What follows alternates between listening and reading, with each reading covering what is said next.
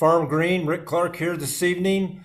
I believe this is podcast number 4 with my good friend Ryan Sirolli from Cargill. Ryan is the Global Row Crop Sustainability Lead at Cargill. He has many roles within this platform, and I do want to be very specific here. Cargill is one of the leaders in this space, and we are going to learn a lot tonight about what Cargill's future looks like, what their stance on things are currently, where they're moving in this regenerative space, sustainable, whatever definition Ryan wants to use. Ryan, I cannot thank you enough for joining us this evening. Couple quick words. What's on your mind right now, Ryan?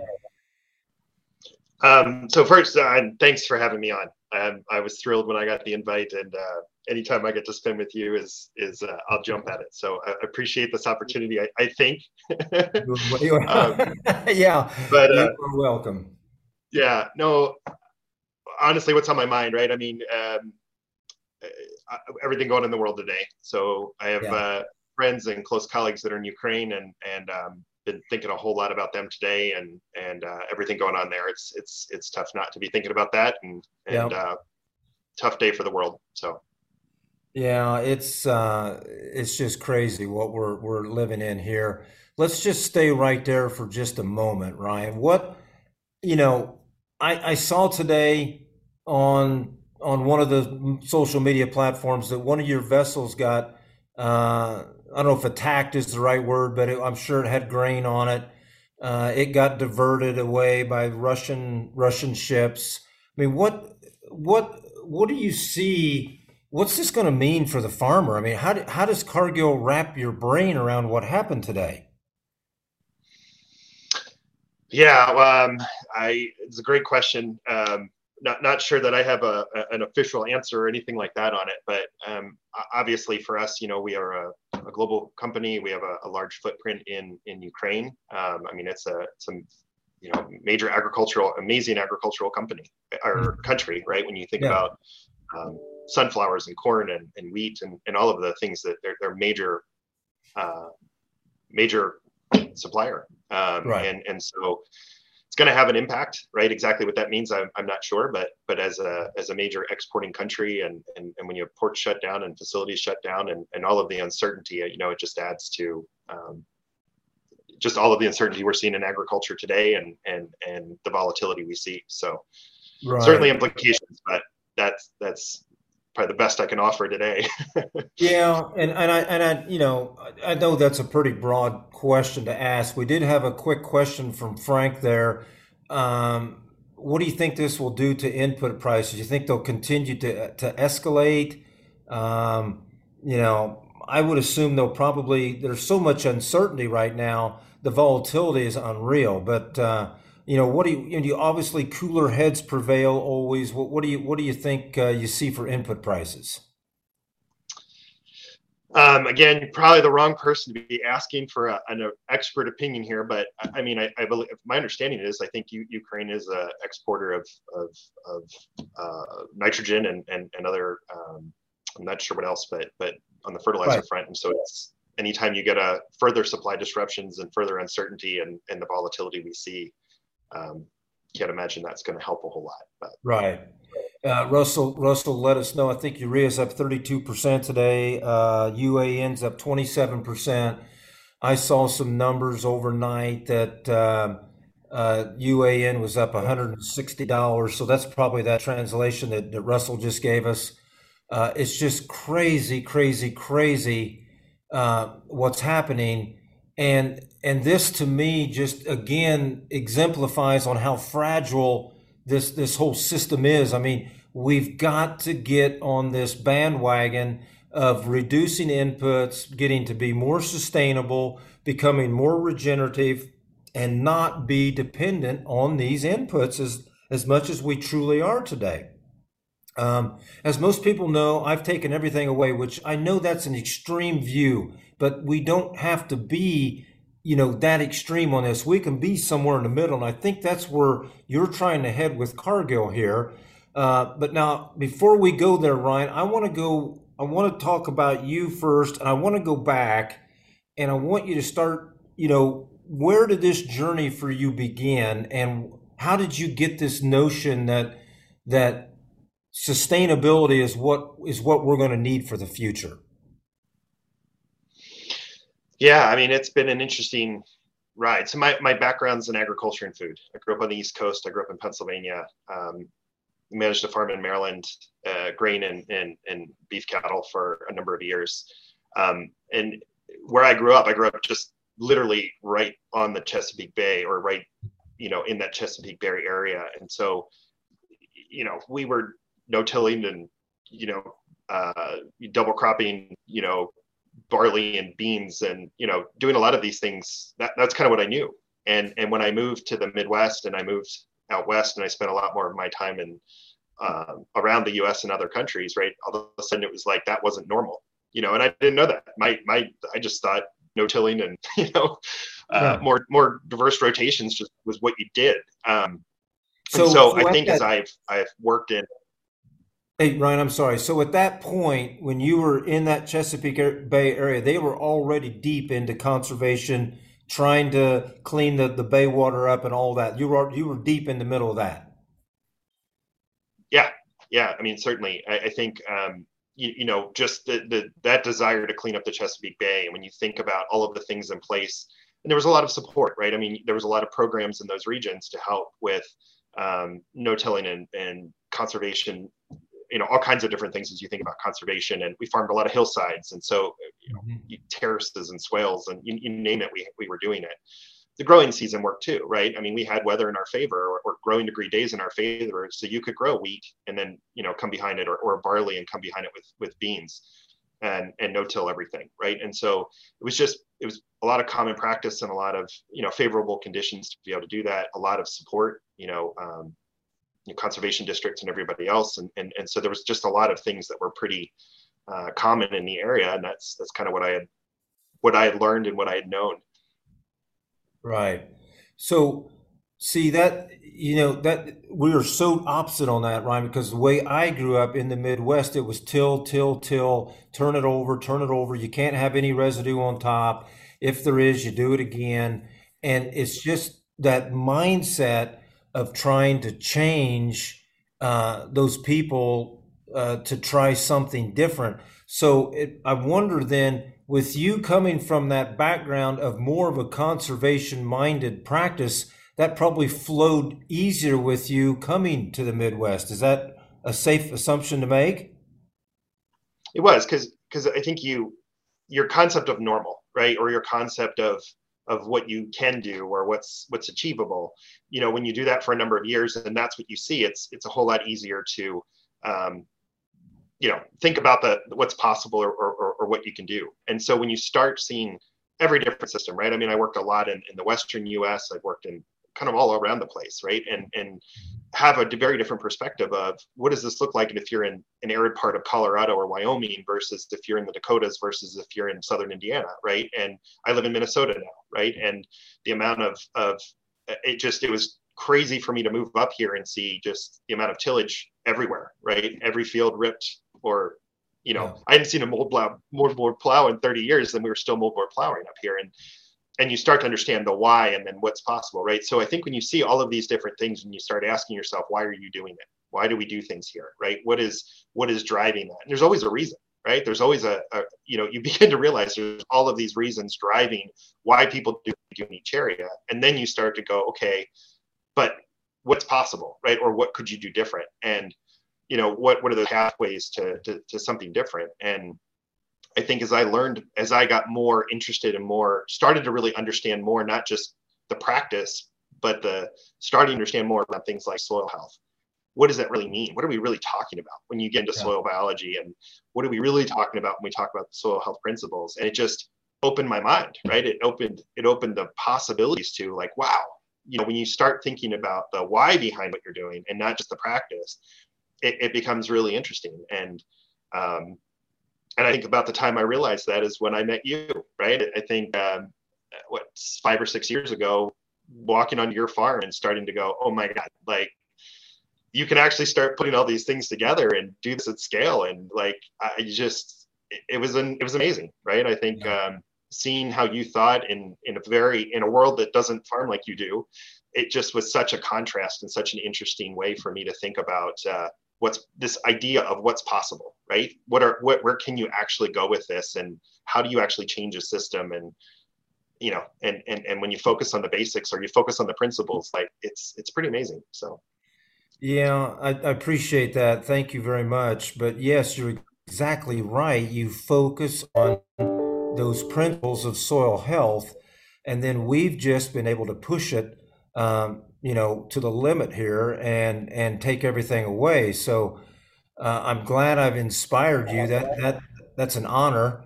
Um, so let's move a little further. Okay, so tell me about some of the stops you've made along the way, who you've worked for, and that's building now. We're getting to Cargill here in just a few minutes, but this is all building to where you are at Cargill as the sustainable lead there. So give us some of the stops you've made and what you've accomplished there.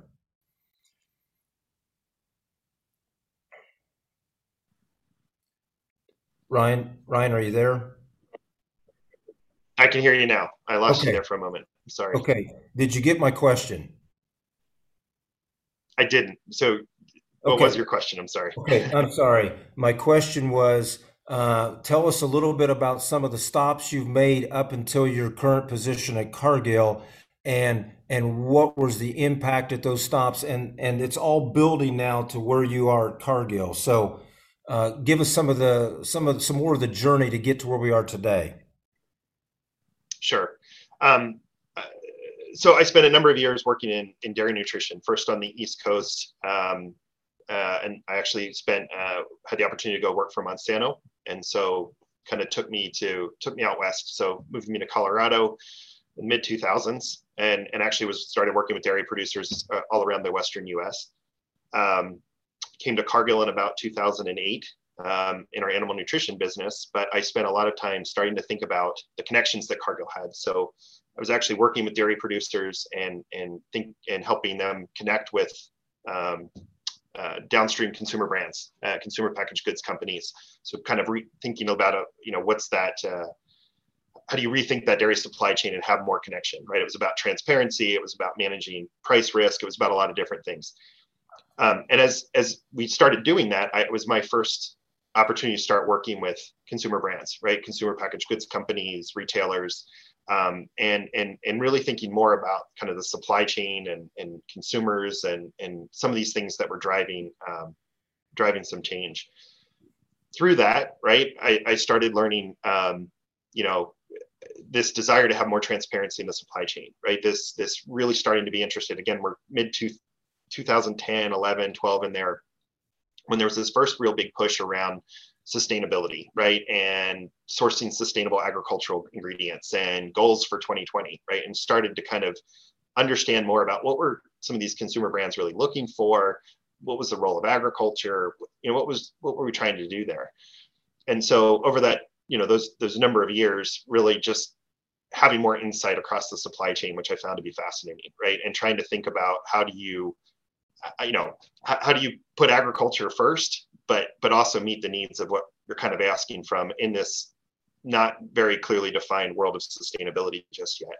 Mm-hmm. Had the opportunity I actually left Cargill for a few years and went to work for Danone in North America. So I got to work for, large dairy-based company, where I met you. Mm-hmm. And it was really interesting to be able to work within a consumer brands company and, think about what that really meant and how it really operated and being able to work with producers in that realm. And it was a really cool time because I think that's when we were starting to move from, sustainably sourced ingredients to thinking about how do you drive real impact, right? And so as companies were starting to set science-based targets and really thinking about not just sourcing sustainably, but really how do you reduce emissions? How do you improve, water? How do you improve biodiversity?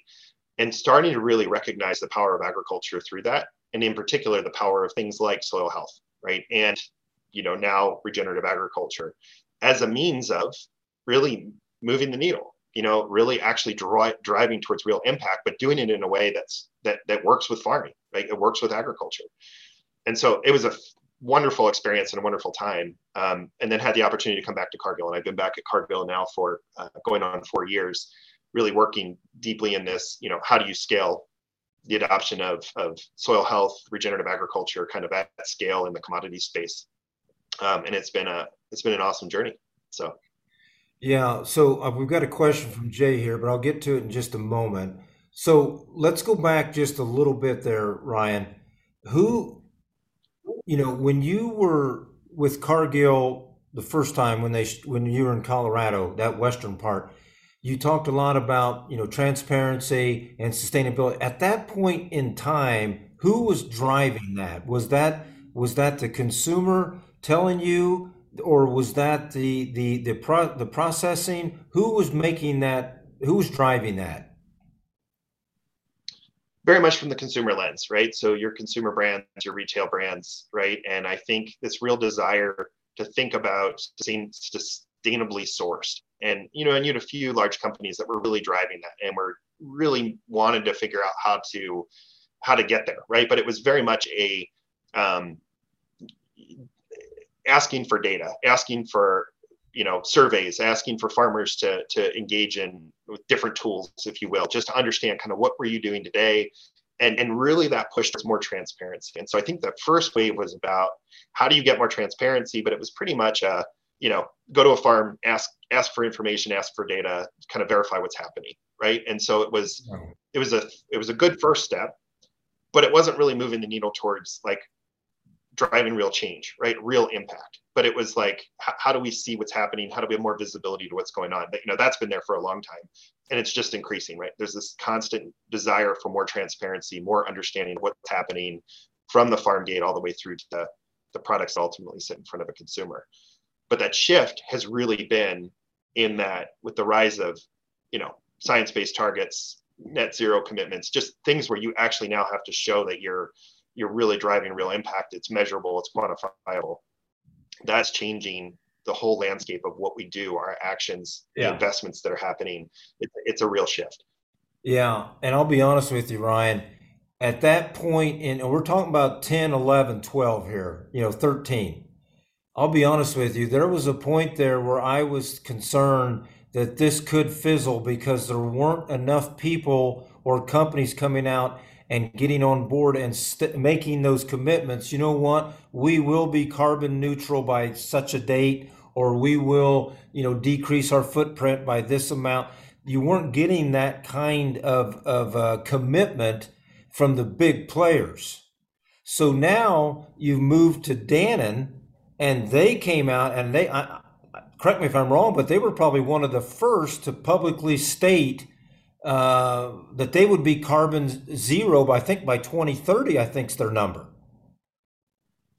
Yeah, it was at the time. I think it was 2050, but yeah, absolutely right. I mean, kind of a leading brand in the space, and they were all in, right? I mean, they were serious, and they wanted to figure out how do we actually do this, right? And structured, but they had invested in, working directly with dairy producers. They'd worked with, thinking differently about how they engage in the supply chain, right? And so I think one of several, companies that have really led this charge, right? And really led, how do you think a little differently? How do you engage in the supply? How do you put, farmers first? How do you put ag at the center of what you do and kind of work back instead of kind of pushing it towards them? So.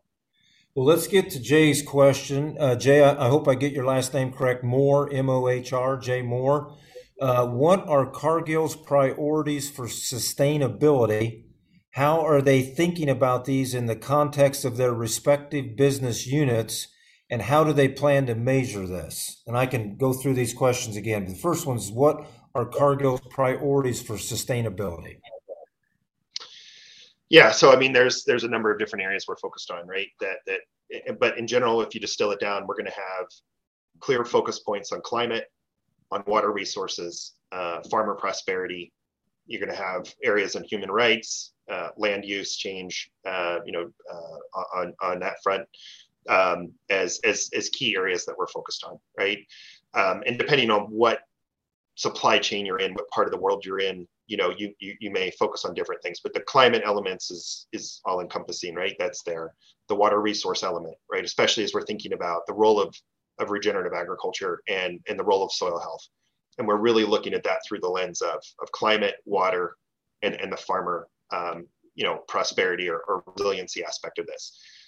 And by engaging in these areas, right, thinking about how do you set programs up, or how do you engage in agriculture in a way that you can deliver outcomes that are measurable. And so I think that's what we're constantly challenged to do, to say is any program you stand up, first and foremost, are farmers going to actually participate, right? Do they see value in it? Because if they don't, it's kind of, there's really no point in doing this.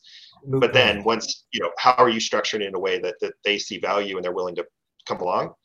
And then how do you make sure that you're setting up systems that you can actually measure or quantify the impact of the outcomes of what you're doing? And so that's been where a lot of the effort has been. Yeah, and that, Ryan, that goes back to the things that we all preach about. You've got to collect data. You've got to keep that data. You've got to draw your baselines. You've got to see where you've been and where you're going. It's all the things that we all know we're supposed to be doing. We just need to get back to those roots and collect that data, gather that information, and then know what to do with it once you have it. Because there will, this movement is gaining traction. There's no doubt about it. And what I like about this regenerative, I'm going to call it regenerative movement, is, in my opinion, it's being farmer led.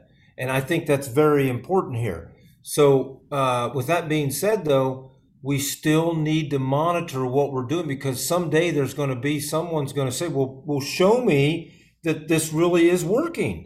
And those metrics need to be in place. So Jay, that was a great question.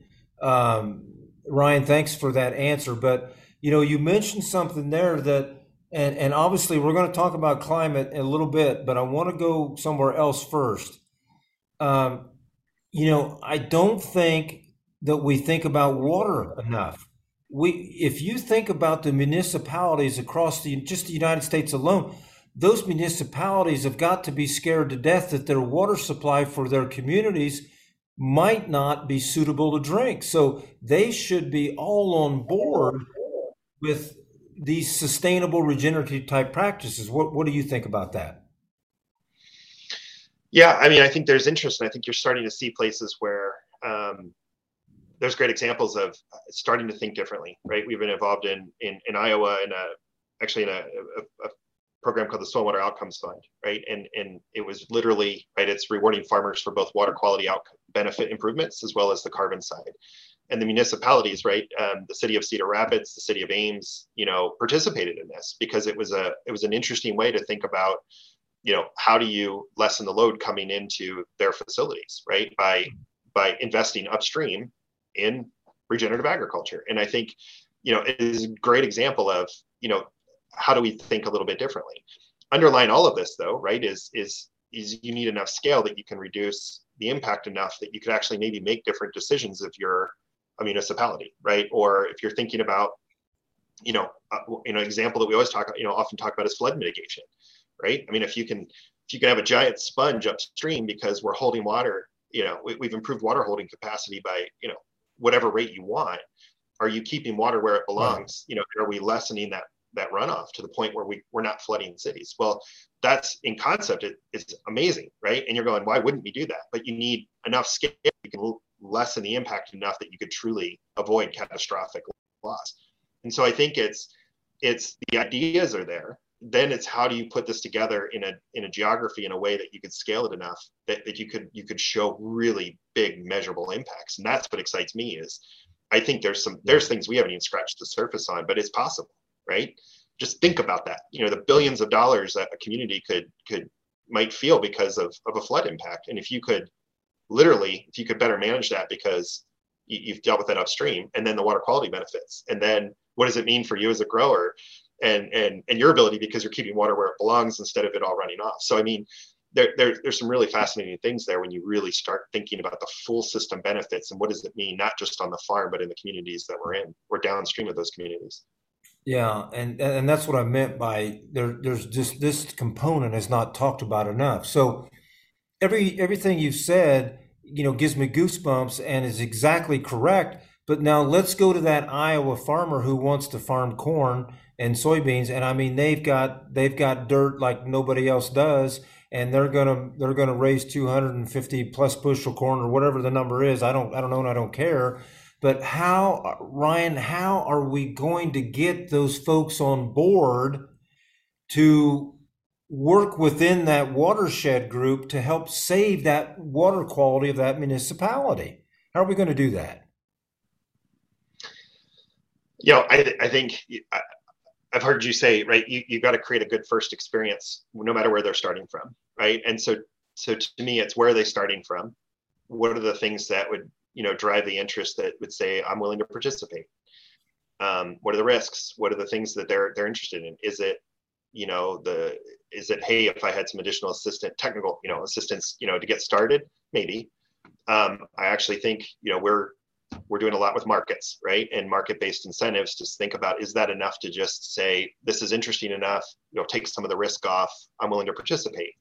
What's that thing that unlocks them to take the first step? And for me, that's always the question is, what are those suite of choices? Whether it's, I listened to a podcast, and I heard what this crazy guy Rick's doing down in Indiana, and maybe I'll take a first step and try it. Or is it I have the right, somebody's offered me a financial incentive that it's enough per acre that I'm willing to take a first step into this, or it's, whatever it is, right? What are those suite of things that get you to take that first step and have you have a good experience so that you're willing to just either continue on that path or take the next step with it? And I think that's what we're constantly, thinking about. That's what we're constantly pushing for, is just how do you have that right suite of choices, programs, support, things out there that you can engage those growers to do this at first, and then do it on more of their fields, more of their acres, and that their neighbors are willing to come on board with it too.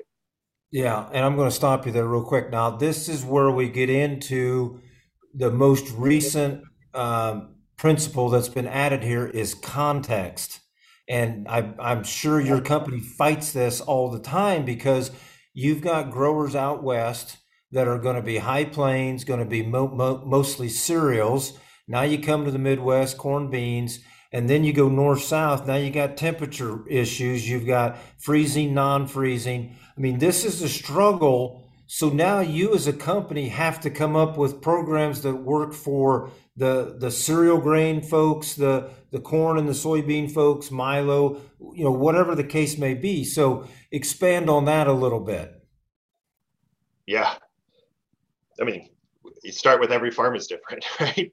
Yeah. And a farm in Minnesota, right? I mean, I have a full appreciation for living in this state and doing and the challenges we run against here versus those that are in the West. And when you have constrained moisture versus, where I grew up on the East Coast, right? It's all so different, and the context absolutely matters. And so how you have good experiences in each of those areas matters, right? And so I would just say we start with, don't be prescriptive, right? It's not just the solution is everybody should just, go plant rye as a cover crop and you're great, right? That's just it. Everybody plant a cover crop. And there's a lot of that today, right? There's a lot of just go plant cover crops, but that's not going to work everywhere. And so I think as we build programs or as we roll out programs, taking into account that context, that local context, and thinking about, do you have enough choices in what you do? Are you giving farmers that choice, right? Do they have the flexibility to say, on my farm, this is where I want to start? And is the support there? And that's not an easy thing to do, right? But I think that's absolutely what we're trying to think about is, how do you do this that gives the most flexibility with the least amount of barriers, and that a farmer will come along and say, I'm willing to take a first step, right? Yeah, and sometimes you just have to look for that one farm that maybe might persuade others in that area. Find that farm, start the programs there, and then you can build that base out. And then obviously you got to have a market first. We know that. So it's all. I mean, I can't imagine the complexity involved here of trying to get the end user lined up with the farmer lined up to change practices. And then what's all this mean at the end of the day? I suppose one of the first questions the farmer's going to ask you when Cargill comes knocking on the door with a new program is, what's it going to mean to me?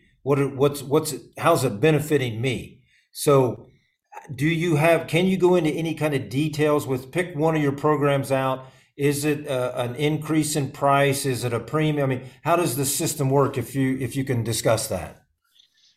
Well, so I mean, we're really interested and focused on outcome-based markets, right?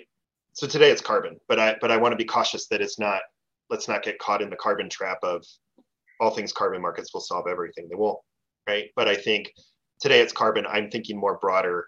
How do you solve ecosystem service markets, right? How do you bring water into the fold? But what we really, really like about outcome-based markets is you're not being prescriptive. I'm not coming to you to say, I'm paying you for a practice. I'm paying you for an outcome, right? And then the choice becomes, okay, what are those things that are going to yield outcomes on my farm? Is that a tillage change? Am I already no-till, right? Am I in, Western Nebraska and I'm already, I've been a no-tiller for 20 years. Okay, so what else can come into the play, right? And so I think it at least leads to that conversation about, how do you get there? We're still early on, right? I mean, we've got a ways to go yet with our programs to say, how do you make sure you bring that full optionality and that support to help farmers be able to do that? But I love the outcome-based approach because then it's not prescriptive. It's about how do you start with your farm on that field with your context and do those things that'll yield the positive outcome in the way that makes sense for you. That's easy for me to say. It's harder to do. But at the end of the day, remove barriers, give flexibility back to the farm to make choices instead of being prescriptive, and then figure out, what does that really mean for me? And so that's the underlying philosophy. All right, so now let's go on a side of the equation that we usually don't talk about. Let's go to the buyer's side of the equation of this carbon market. There are so many thought processes on this carbon notion that obviously we're going to have to come down to 2 or 3 or 4 choices here, but can a buyer say, you know what, Cargill, I don't like what your program is. We will never buy a carbon credit from your company because we don't think, for whatever reason, you're doing enough or you're doing too much work. Is that a possibility in this arena that we're in? Sure. Yeah. I mean, by making choices, right, you may not make the choices that everybody's looking for. And so the question is what is the end goal? What are the really big end goals that we're all trying to solve? So if you look at whether Cargill has a science-based target, our customers may have science-based target, net zero targets. A lot of them increasingly have regenerative agriculture volumes that they're trying to hit, their water targets. And increasingly we know we need to move towards impact, right? We have to solve ourselves, right? So that's driving a lot of this to say, how do we meet our own objectives? And we've got 8, right? We've got 8 crop cycles left. We got 8 crop cycles to 2030 to be able to meet these objectives that we've laid out. And so you can sit and wait and say, are we back to backing? Are we aligning with everything that everybody wants? Or do you go, I need to scale? And for us, that connection with the farm, that access, those relationships we've had with growers forever, because as a grain buyer, those are sacred, right? Those are super important to us. And so if you start with going, what will farmers lean into that you can scale in this space? What do we think that's going to take? And so for us, it's really about make the investments that'll drive scale and that'll drive the biggest impact. And from there, say, now, how do you put this in a form that you can help your customers meet that? That's philosophically different than where we used to be, right? It used to be, it was the signal would come from downstream and you'd come back to you and say, here's what you want. Can you go get this? And we weren't moving it, right? So for us, I think we have to have a farmer-centric approach. You have to start there and say, if you want scale, at the end of the day, if you as a grower choose not to adopt something or not to make the change, it doesn't really matter what everybody else wants, because you have to drive the scale at the farm gate. And so we start there and then say, how do we put this in a form to help meet those goals? And again, if everybody has aligned targets, science-based targets, net zero, whatever, and you're tied to agriculture and you recognize the value of it, then we can work through the mechanics of saying, how do you put it in a form to help them meet their objectives? So I think we're going the right direction, but we're coming at this from a from a farmer first lens, and you have to, like, otherwise we'll never scale this. So that's very refreshing. Thank you very much, because you are exactly right. Cargill has not lost the focus here, that this is still based on the farmer and their performance here. So thank you. Very refreshing point of view. We're going to come back to that. We got a few questions piling up here.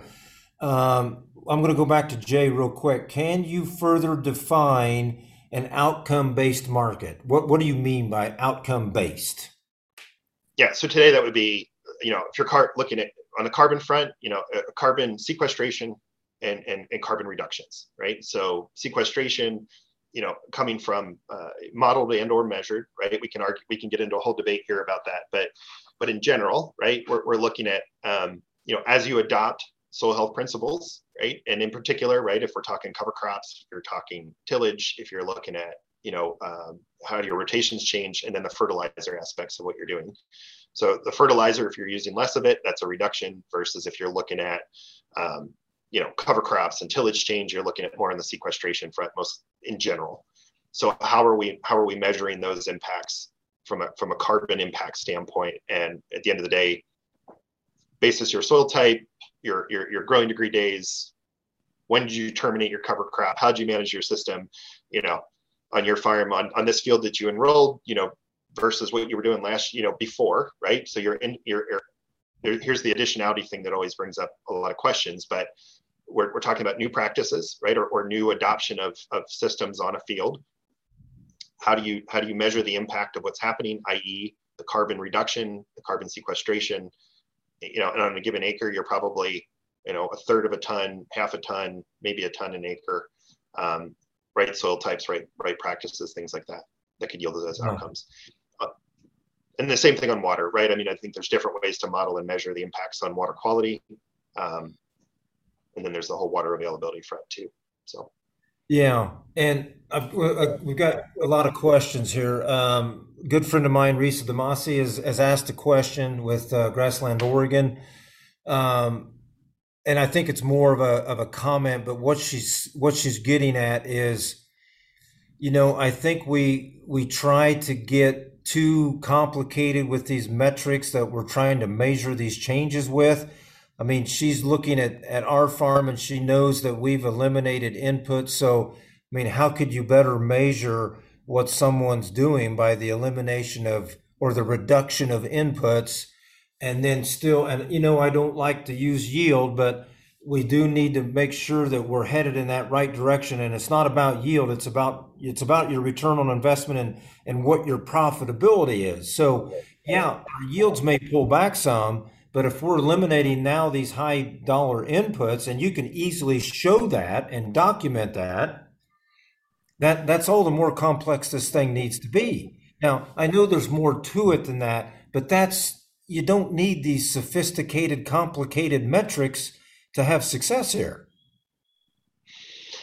So actually, I'll talk about it in two ways. One is we did a 2-year really good piece of work. I'm glad we partnered with the Soil Health Institute, looking at the economics of soil health management systems. And the goal there was really to look at what are those benefits, right? At the end of the day, from a grower lens of investing in these systems, right? And I think we had 100 growers across 9 states that had to have been doing this for at least 5 years, right? And we looked at it, we asked them questions about, resiliency and things like that. And then we got into the economics, right? And at the end of the day, it was, when you're looking at a net return per acre, right? Which is what we're talking about. It's not about yield. It's net return per acre. These systems were paying really, 40, 50, 60 bucks an acre net return benefit because they adopted this, right? Lower inputs, fewer passes, and most of them actually saw yield benefits, right? So you're getting the additional yield with fewer inputs. But even if not, right, you're still looking at a net return per acre. Right. And so from a grower standpoint, that's where we're looking at to say, look, we're not going into this because of a carbon market, and if you're doing this just for a carbon market payment, it's probably the wrong reason to be doing this. If you're looking at this through the lens of we're advancing soil health, we're advancing regen ag because it's going to improve my net return per acre. And this whole question around resiliency is a critical one, right? How do you start quantifying the benefits of being more resilient? Drought, flood, whatever, right? Pests, you name it. So really thinking about, we're working towards that, not a carbon payment. So that's that side. And so, yeah, you probably don't need all of the metrics at the end of the day. If you're going, I can see this, I can see this on my own farm. Like I could care less if you can tell me detailed metrics of my soil carbon levels. The flip side of this is, what are we being asked for downstream, right? What is food retailers, this whole system, looking for? And that is to be able to show that you're driving impact, right? The investment that we're asking for to come back to agriculture, you need to be able to actually show and back up with a degree of confidence that you're showing a real change, genuine impact. And so from there, if you want to have trust in the system, you've got to have enough data and enough measurements and enough metrics to actually show that indeed it's there, right? Because what do they value? They value, from their brand standpoint, for their shareholders, for the investor community, that's increasingly saying you need to decarbonize what you're doing. You need to be a responsible business. And by doing so, the only thing you have to show, what do you have to show for that? Well, I need those metrics, right? I need that data, and I need to be able to back up and say that, hey, we did this. And so that's where this trade-off between how do you bring incentives, or how do you bring market signals, or how do you bring investment back to the ag side? We need that to draw the investment. And but at the farm gate, you might not see the value in it, but it's other things that you see value in. So it could be simple and it could be complex both. But do you think, Ryan, that we will get to a point to where the industry will say, you know what, we are, as an industry, going to accept these 5 metrics, you follow these 5, and we're all good to go? I think we're going to get closer to we'll get closer to it, right? I think there's so much interest and so much learning right now. At some point, you have to kind of come around, like, what's good enough, right? What is robust enough? What are those things that we really need? How do you measure it, right? And so we're always going to have to measure this, what's the least amount of burden we can put on you as a grower, and you're still willing to participate or engage in this. But how do I do it in a way that there's enough trust and enough rigor behind what we do to meet the needs on the other end? And somewhere, I think we're going to go from it's wonky today to something that's more easy to manage, right? Can we do more with modeling? Can we do more with remote imagery? Can we do more that really removes a lot of that burden and says we're getting there? And I think we will.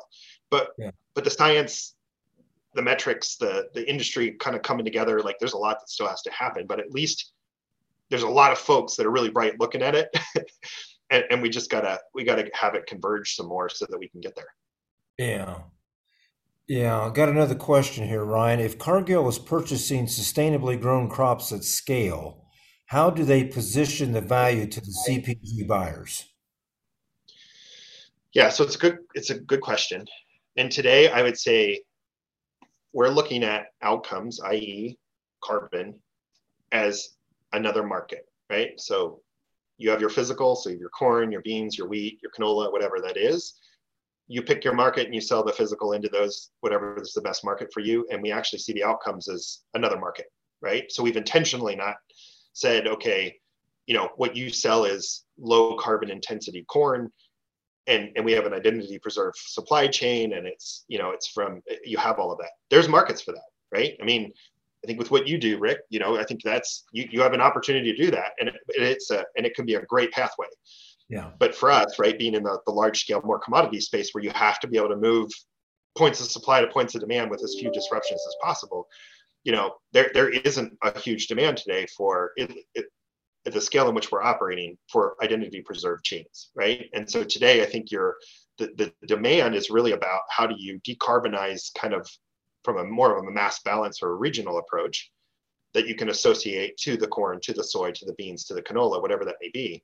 Yeah. Versus having a clearly differentiated supply chain with all of the challenges that come with identity preservation. So it's more of where we are at our point and kind of how we operate, and just more in that broader commodity space than anything. Yeah. Okay. Well, we've got a lot of questions continuing in. I'm just going to stay with them. Okay.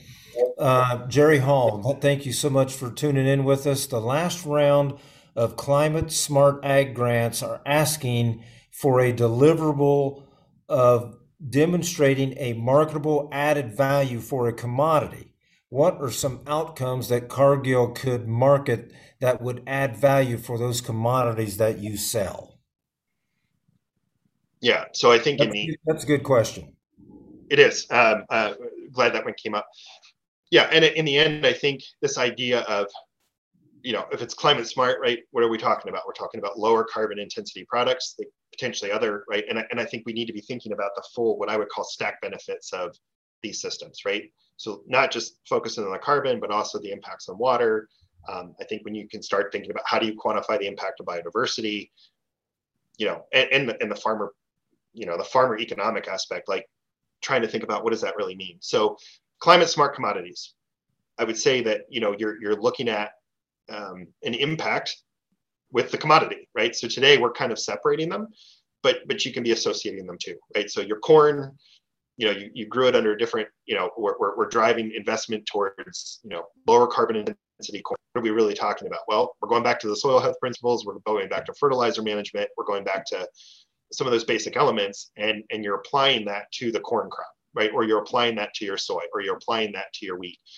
And in the end, I think it's this association between outcomes, measurable outcomes, to the physical, to be more climate smart, if you will. I think that's the end goal. Right. Yeah, that's a good question. I like your answer. Again, it just goes back to those, satisfying.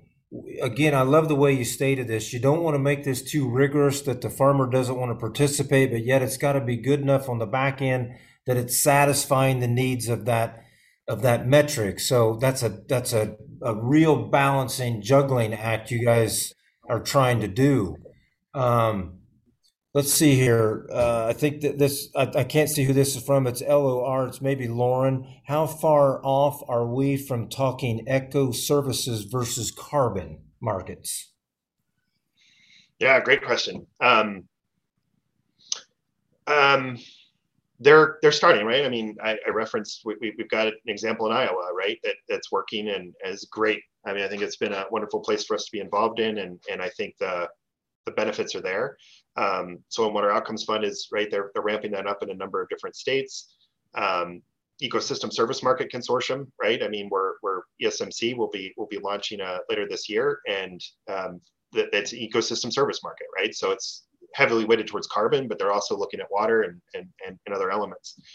So I think it's coming. The challenge is, right? So if I distill this down, carbon is carbon, right? It's a gas. It's kind of everywhere. And so if you're removing carbon, you're removing carbon from the atmosphere, and it's kind of, that can be done anywhere. Versus when you talk about water, it's hyper local, right? Water is context based. So water is, you're driving impacts that have such an impact at a very, very, very local level. And so to build water-based markets, it's a whole different mindset, right? Because it's what is the impact in your context, in your local watershed, in your area.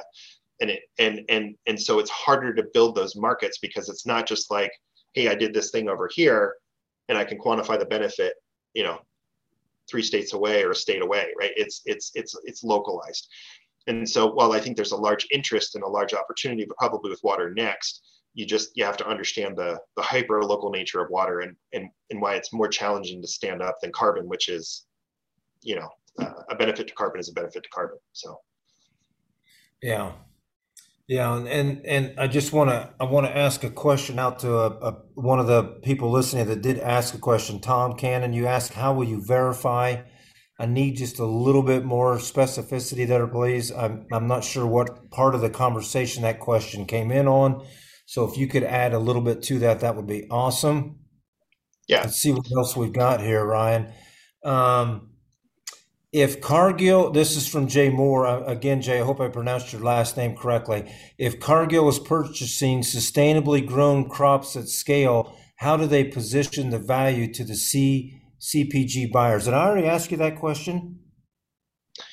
Yeah, I mean, and I think this is where, again, what are downstream buyers really asking for? And a lot of them aren't saying, hey, give me a physical I buy a lot of corn-based ingredients. I buy a lot of soy-based ingredients, right? And those ingredients have a large emissions footprint. How do we reduce that?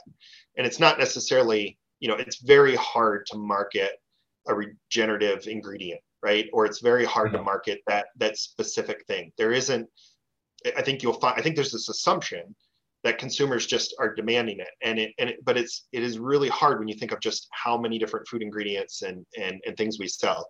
Now, if you're Sarah, it's tricky. So it's more about how do you meet your objectives and how do you reduce the emissions associated with what you're doing, or how do you reduce the impact of those products is what they're asking for. And so versus give me a physical supply or identity preserved supply of something that was grown very specifically. And so we're not there yet. I think it will come, but today it's more about the broader impacts than it is about that, tracing that physical product. Yeah, but Ryan, I think from the farmer's perspective, I think the day's coming where we would like to be paid some kind of a premium for these risks that we're taking I mean, to remove all inputs and go organic with no tillage. I mean, where do we get rewarded for that business model that we're trying to develop and make better all the time? So I know it's hard because you add my bushels to Bob's bushels, and all of a sudden they're commingled, and you've lost all that. So how do you see that playing out in the future, though? Yeah, and so it's why today they're kind of, you almost separate the outcomes from the physical, because it's difficult to manage. I would say, you do have your value add markets, right? And I think you're participating in some of them when you get into, whether it's organic or even, I think now some of the certifications around regenerative organic. So right. I think if you're further down that pathway, you have the opportunity to go into those premium type value add markets, right?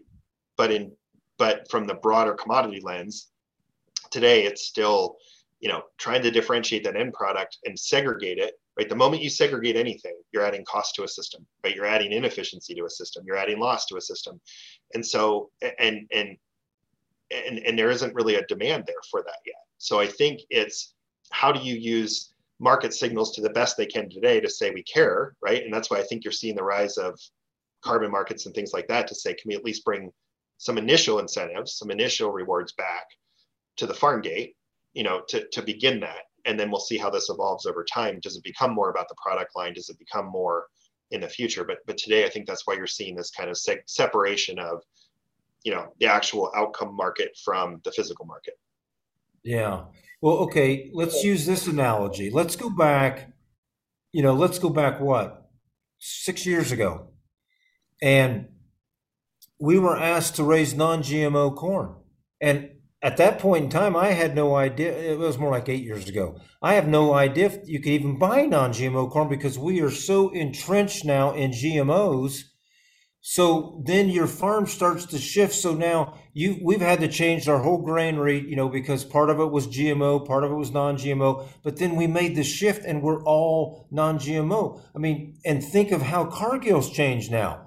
What percent do you know, like just out of curiosity, do you know what percent of corn of GMO versus non-GMO that Cargill handles in a year's time? Do you happen to know those numbers? I don't offhand, but I suspect it'll be in line. It'll mimic what kind of the industry is, right? A few percent at best. Yeah. What percent was that, Ryan? Well, I think I can't remember what the breakdown is of organic and non-GMO. I used to know this very closely, but I'm from a Cargill lens, I don't know that today. But it's going to be a few percent, like similar to what it is when you look across industry. Yeah. I didn't mean to put you on the spot there, but what my point here is, if we can, as a farming sector, shift from GMOs to non-GMOs and make that work in the marketplace, because that's what the consumer wants, I don't see why we can't do these same things with this regenerative type of farming we're talking about, to then reward those ranchers, those grazers that are bringing pasture raised beef to the industry versus beef that's being raised in a feedlot, and all these other aspects. I see this and maybe it's because I'm naive and I'm hopeful, but I could see this transition happening easier than what we're being told that it's going to happen. I don't know if I'm making any sense here or not, but I just trying to run that correlation between non-GMO to GMO because, like I said, 10 years ago, nobody even thought about non-GMOs, or very few people did. Now there's all kinds of concerns about non-GMOs or gluten-free or all these other food allergies that people are having now. I just see, I think this regenerative is going to become larger and more freely accessible sooner than we think. That's my opinion. Yeah, and I mean, and certainly, I mean, I think you'll see markets that evolve and develop that want that very specific. And to me, it's more about what I would continue to call identity preservation or fully traceable systems, right? Where you're literally from your farm all the way to the consumer. You're going after a specific, whether you want to brand it yourself or it's a certification, right? And those will be there, right? And I fully expect these markets will grow for that. And there will be opportunity, right? So I think it's how do you develop those? Where is the demand for those?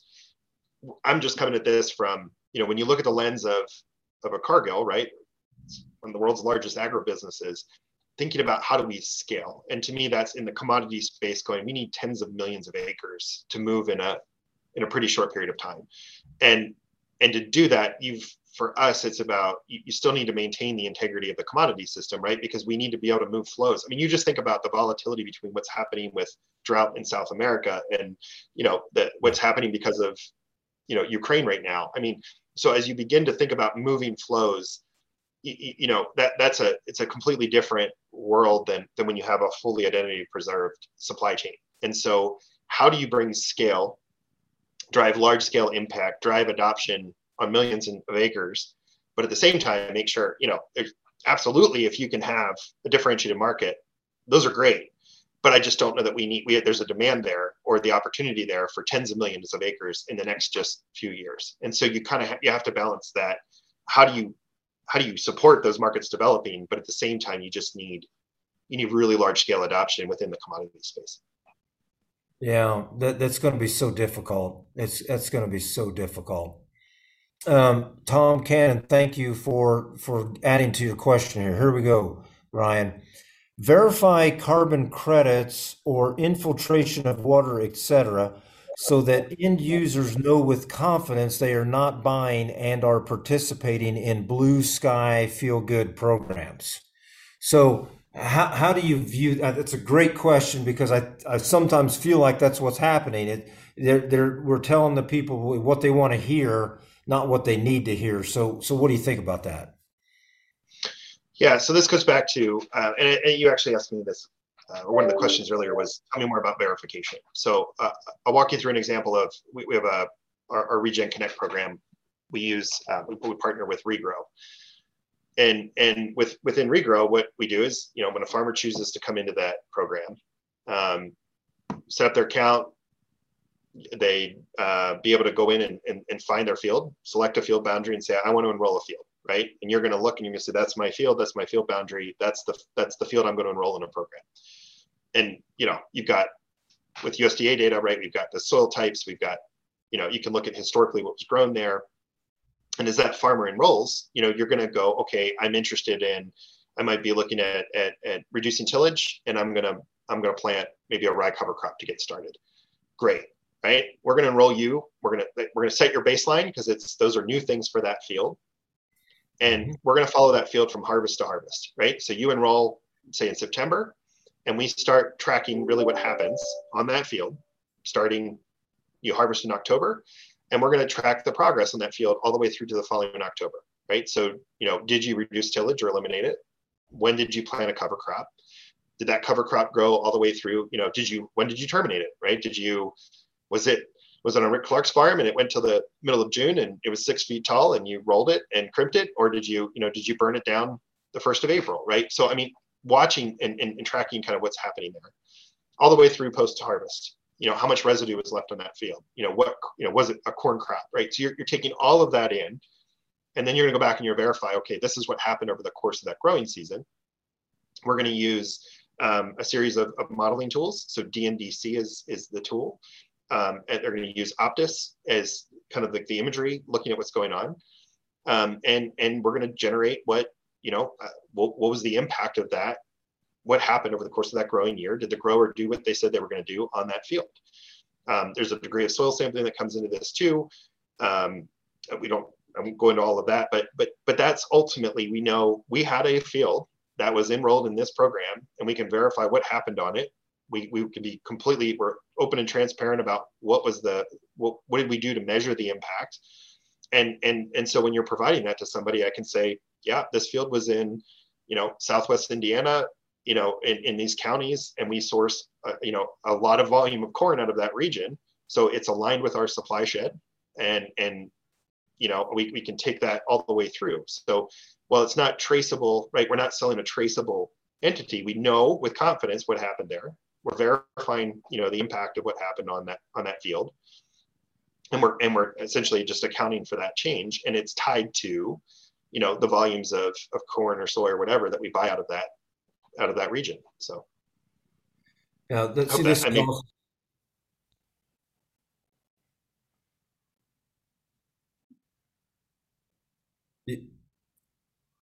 Okay, Ryan, are you there? Did we lose Ryan? Hopefully. He's just frozen. Hey, Come Ryan. on back. Come on back, Ryan. All right. There again. Sorry, I lost you. Yeah, and Ryan, this is awesome, because I don't know this for a fact, but we know Cargill is still a family-owned business. It's a massive presence in this industry. Do you know, are there other companies that have programs that we've just heard you talk about for almost an hour now? I mean, this is coming from deep within Cargill, and this is a program that sounds to me like it's going to be viable and can work in the future with the farmer. Are there other major companies that are doing these same types of internal programs that we're talking about here with Cargill? Yeah, I mean, so there's a whole number out there, right? I think a lot of your seed and input companies are launching similar kind of programs, right? You've got so there's a lot out there, right? There's a lot of different choices today. And that's part of the challenge, right? As a grower to kind of differentiate between all of your choices that are there today, and I'm sure there'll be more coming, right? And so taking into account, what is it you're signing up for? What's the length of contract? What is the burden on data?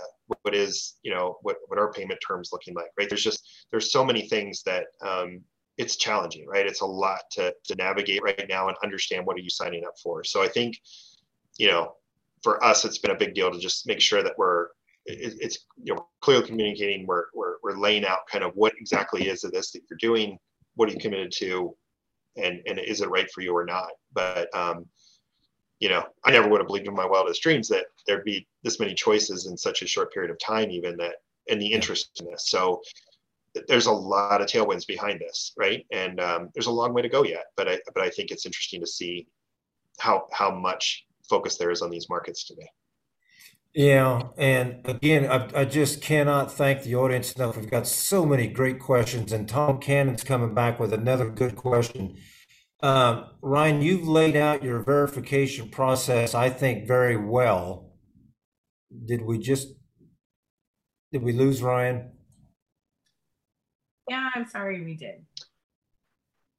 Sorry, I'm back. Okay, Ryan, can you hear me? I can. Okay, great. Tom's got another question, and Ryan, you've laid out your verification process very well, very understanding. It sounds like a great platform. But who are your third party verifiers? I assume you have one, but who are they? Can you tell us, and what's that entail? Yeah, so today we're regrow is our right. They're doing the verification and everything on our behalf. So it's not us verifying it. They're doing that. I think there's a lot of question about, does there need to be an additional, yet another kind of third party certification? There's a few different things out there today. We're working in, one thing I didn't mention is we're really prioritizing what we would call insetting, right? So we're looking at how do you run programs that are within your supply chain, right? And it's different than creating an offset that might go on a carbon registry that you're going to sell outside of your supply chain, tech, airlines, fuel, whatever. And so within the insetting framework, it's a little bit different, right? The payments, the farmer experience should be virtually the same, but it's about how we decarbonize in the supply chain. And so I think right now, understanding, what will the industry expect over time, the additional degree of certification, all of that.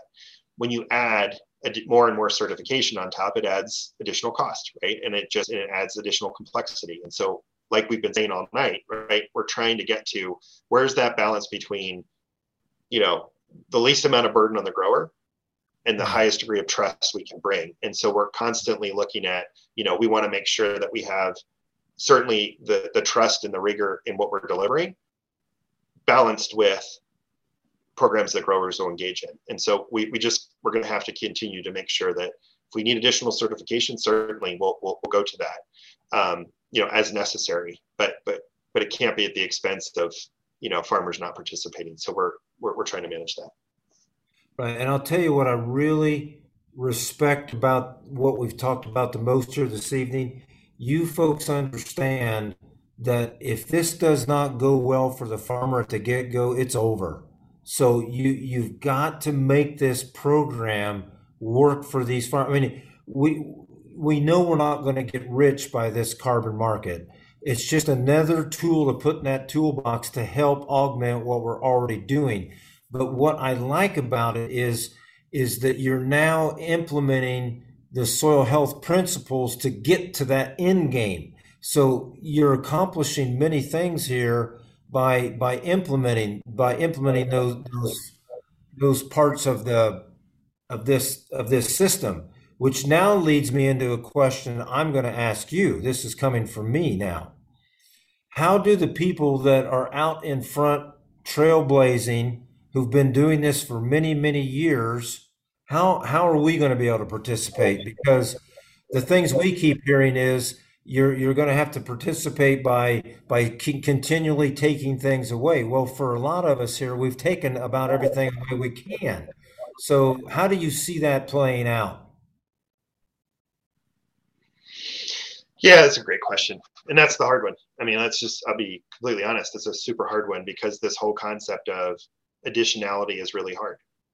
And so what I'll actually say is that when you go back to why are you doing this? What's the value of what you're doing?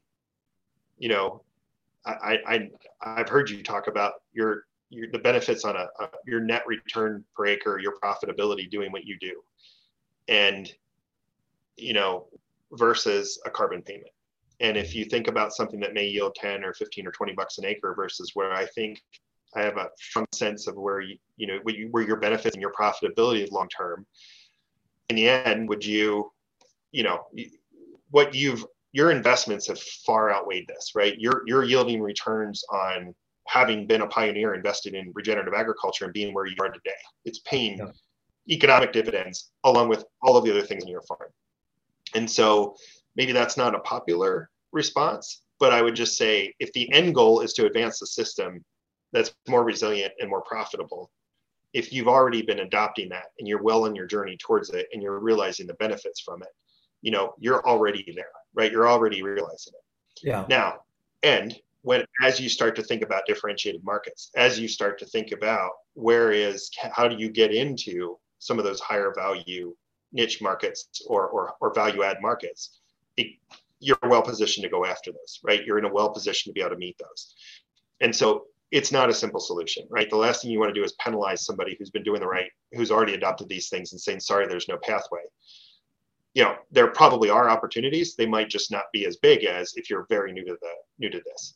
But keep in mind, the big picture here isn't about the carbon market or isn't about a carbon payment. It's about the benefits of the system in the long run, and you're already realizing it. So. Yeah. No, that's a great answer. That really is a great answer because I'll be honest with you, I do not think about these carbon mark. I do not think that someday I'm going to be getting $25. That this does not in my registry. I am thinking of other ways to improve the farm, and I've never had anybody answer that question the way you just did, and that's why you and I get along so well. So I really appreciate that.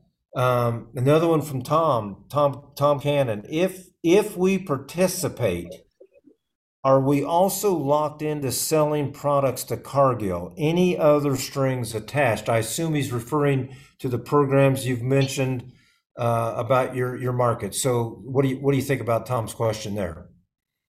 Yeah, this is a great question. So no, I mean, you have to have to enroll, you need a Cargill account essentially, right? But there's no requirements to sell grain or physical to Cargill, right? You can participate in the program by creating an account and signing up. Assuming, right, we've rolled this out in 6 states this last year, and I believe we'll be expanding that in this coming growing season. So this summer we'll be in a bigger geography, but it's available regardless of whether you sell a physical to us or not. But you would need to have a Cargill account, but that's the only requirement. No, that seems pretty simple to me. So we're working on Ron, the easy button. You need the easy button as much as possible. Yeah. Well, I'll tell you, this has been very refreshing because it's a totally different concept than I have been around. You are truly geared toward making this as simple for the farmer as possible. And I think that's important because, Ryan, we hear these horror stories that if you're going to sit down and participate, it takes days to input this data, just to get to play ball here. Do you have a portal or a mechanism to help that transition into an easier, less cumbersome ordeal? Yeah, and that was a very key effort is when we designed this, right? And when we picked partners, right? The Regrow was a phenomenal partner that enabled us to be able to make that a positive experience and reduce that burden, right? And we just keep coming back to, if you put too many barriers in place or too many burdens on the grower and they're going, I give up before I ever start, like, you've lost. And so we really emphasize that first experience, that portal, that ease of being able to get in and select your field, look at different options for what this, you might choose different practice changes on your farm and understand what that could potentially mean for your soil types on your farm. Like we really tried to work hard to make that as easy and understandable and low burden as possible. And I think it's a key point, right? I mean, it's different when you start with you guys in mind and you go, how do you, what's going to engage you and bring you guys along on this it's everything. So, yeah. Well, Ryan, this has been fascinating. We've had tremendous audience response here. I think there was about 12 questions came from the audience. I'm going to wrap this up, but I'd like to hear some closing comments on everything we've talked about, or maybe things we didn't touch on. Is there something you'd like to add to? So go ahead and take us home here. No, again, I just thank you for being on here, right? I don't know if I really shared, right? But I met you, 5 or 6 years ago, and I'm not just saying this, but you had such a profound impact on the choices that I've made, right? I'm doing this in large part today because you showed me what is possible at scale, right? You showed me that you could take a 7,000 acre farm and push the limits of what's possible. And so that helped me see that it's way out there, right? There's all kinds of things you can do. And that doesn't mean that every farm should be going down that pathway, right? I have, I work with, I farm with our neighbors, right? I do a lot up here, and I'm going, we have limitations here. We're in different places. And it's, I don't care if you're taking your first step or you're pushing the absolute limits and boundaries of what's possible, but to know that it's possible and to know that you can do it at scale gives me the hope to say, we can go out here and do this. We can strive for advancing regenerative agriculture on millions of acres in this country and around the world. Like, it's possible. And not only is it possible, like it is within reach. And so I get excited, right? I get wound up when I think about what we could achieve if you just engage in a way that gets people excited to take the first step or the 10th step or the 50th step. But it's like, keep going, right? Get started, get going, move on. And, you know, and I applaud you for, I'm so thrilled that you've got this podcast and that you're reaching a bigger audience. And I hope if you've had even remotely the same impact on others that you've had on me, you know, that's an awesome thing. So thanks for giving me the opportunity to be here. Thank you. It's about the space. Let's go grow it, you know? Well, Ryan, thank you. It's been a pleasure. And truly, you've enlightened a lot of us here with Cargill's passion for this. And your passion, I can see it, I hear it, I feel it. So thank you so much. Again, thank you. Ryan Sirolli, Cargill, thank you so much. Thanks. Next week, folks, Russell Hedrick and Lance Gunderson, you are not going to want to miss that one. So we'll see you next time. Ryan, again, thank you. Have a great evening, everyone. We'll see you next time. Bye-bye.